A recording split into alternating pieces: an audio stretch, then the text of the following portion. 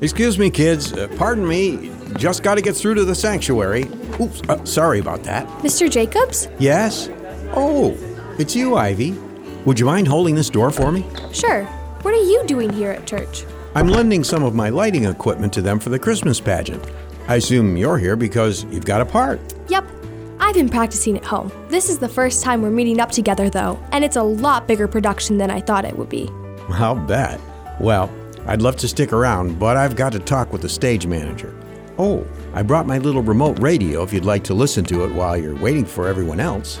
That would be awesome. Thanks. Hi, Ivy. I didn't know you were in the Christmas pageant. Hey, Chelsea. Yeah, what part did you get? I'm the innkeeper. How about you? Shepherd, just like last year. A girl shepherd? Why not? I'm sure girls took care of sheep back then. Maybe. Hey, guys. Hi. How's it going, Artie? Just waiting for this to be over. Is something wrong? Yeah, did you get in a fight or something? No, I'm just not happy about my part in the play, that's all. You are? Why? I got cast as an angel. What's so bad about that? Oh, right, you're girls. You wouldn't understand. What's that supposed to mean? Sorry, I just meant that out of all the roles in this play, wise men, shepherds, Joseph, somehow I got stuck wearing a white dress with gold garland around the edges. It's not manly. That's true. How about listening to Paws and Tales? Is that manly enough for you? Well, it's closer. All right, Hugh. I'll see you tomorrow. Mr. Jacobs, I didn't know you were here. He's helping with the lights. Hey, Artie. You're in the Christmas play too, huh? Oh, yeah. Did you not want to be? He's not happy with the part he wound up with. Really? What's the role? I'm an angel. Oh, not a big speaking part then. That's the thing. Miss Tabitha said that's why I got the part. She said that the angel did a lot of announcing and had lots of conversations with really important characters, so she needed someone who could do it right. Makes sense to me. I'm with you, Chelsea. I'm not seeing much of a problem here. It's the dress. What Ivy said. I don't want to be a glittery, sparkly, wimpy guy with dollar store wings. Why can't I throw on my dad's robe like everyone else and watch sheep or something? At least then I'd get to carry a staff. I think I understand now. And maybe that's something we can talk to Miss Tabitha about. But I think it might help you to know that when the Bible talks about angels, they are anything but wimps. In fact, most of the time, the people who saw them would say they were terrifying. Really? I thought angels were nice. Yeah, all the pictures I've seen are pretty girls with big golden wings and halos and stuff. That is the common idea. But I'm afraid the Bible has more exotic descriptions than the traditional pictures we might be familiar with. Exotic? It means strange. Okay, so what do they look like? Let me grab a Bible from the sanctuary and look it up. And while you do that, I'm gonna listen to the radio.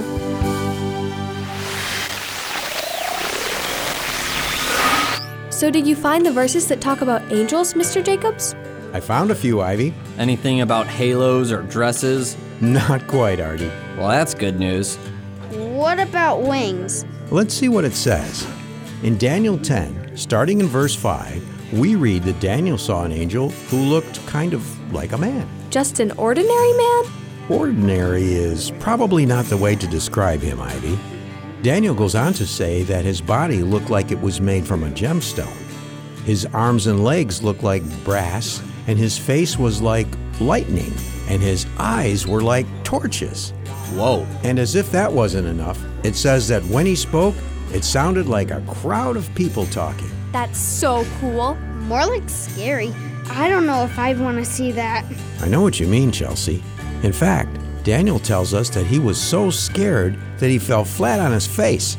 But the angel told him not to be afraid and to listen to the message God had for him, which is a common theme when angels show up. What do you mean? Oh, just that in all kinds of Bible stories like Joshua 5, Luke 2, and Matthew 28, when angels appear, terror is the typical response. But the strange, human-like creatures aren't the only way angels are described in the Bible. Let's look at the descriptions in Isaiah 6. Here he talks about angels with wings. I knew there had to be wings. In fact, he says here that they had 6 wings with which they flew and covered themselves, all while shouting out God's praises. Huh. Usually they only have 2 wings in the pictures. I'm getting the feeling that none of the pictures get it quite right. I'd say you're right. There are a couple more heavenly creatures in Ezekiel 1 that are even weirder, with multiple faces and covered in eyes, but I think you all get the idea.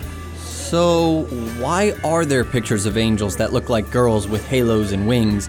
If angels looked super crazy, how did people make that mistake? I'm sure it's because of a whole bunch of different reasons, but it all probably boils down to human imagination. Not many people have knowingly seen angels, so it's human nature to try to come up with some sort of idea, even if it's a little off biblically. And who knows? Maybe the ones with 6 wings look like girls in white dresses. You said they were all covered up, right?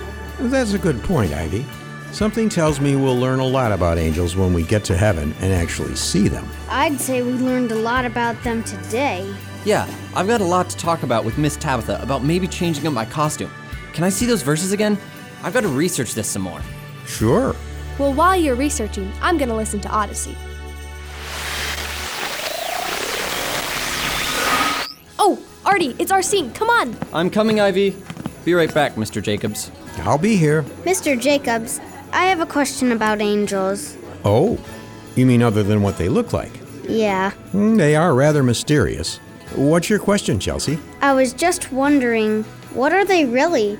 We read about them in the Bible a lot, but I guess I don't know anything about them. Oh, that's a pretty big topic, but I think I can answer without getting too complicated. Good, because today has already been pretty complicated. That's true. Well, first off, they're spiritual beings. Yeah, about not getting complicated. It just means, unlike people who have bodies and spirits, angels are all spirit. We usually can't see them unless God wants us to. Okay, so is that it? They're just spirits that hang around? Oh, no. Angels have all sorts of jobs. Some lead the worship of God, others stand guard over nations and cities, and still others deliver God's messages. Like in a Christmas story. Exactly. These are just a few of the things that angels have done for God, and there are many of these stories all throughout the Bible. To sum it all up, angels are God's servants, powerful beings that He has used to help His people as they follow His plan. Do you think I will ever see one? Who knows? The Bible says in Hebrews 13:2 that by showing kindness to people that we don't know, we may have actually shown kindness to angels in disguise without realizing it. Cool. What's cool? Oh, just something Mr. Jacobs said about seeing angels. He's seen an angel? Maybe. I've got to get going, kids. Hope your play rehearsal goes well. I'll be sure to come and see the show when you perform. Wait, you forgot your radio. Seriously, Chelsea, what did he say? Something about Hebrews 13, I think. Let's see, that's in the New Testament, I think? What about the radio? How are we gonna get it back to him? I'll stop by his house on the way home, no problem. Okay. I'm going to turn it off so it doesn't run out of battery. Good idea.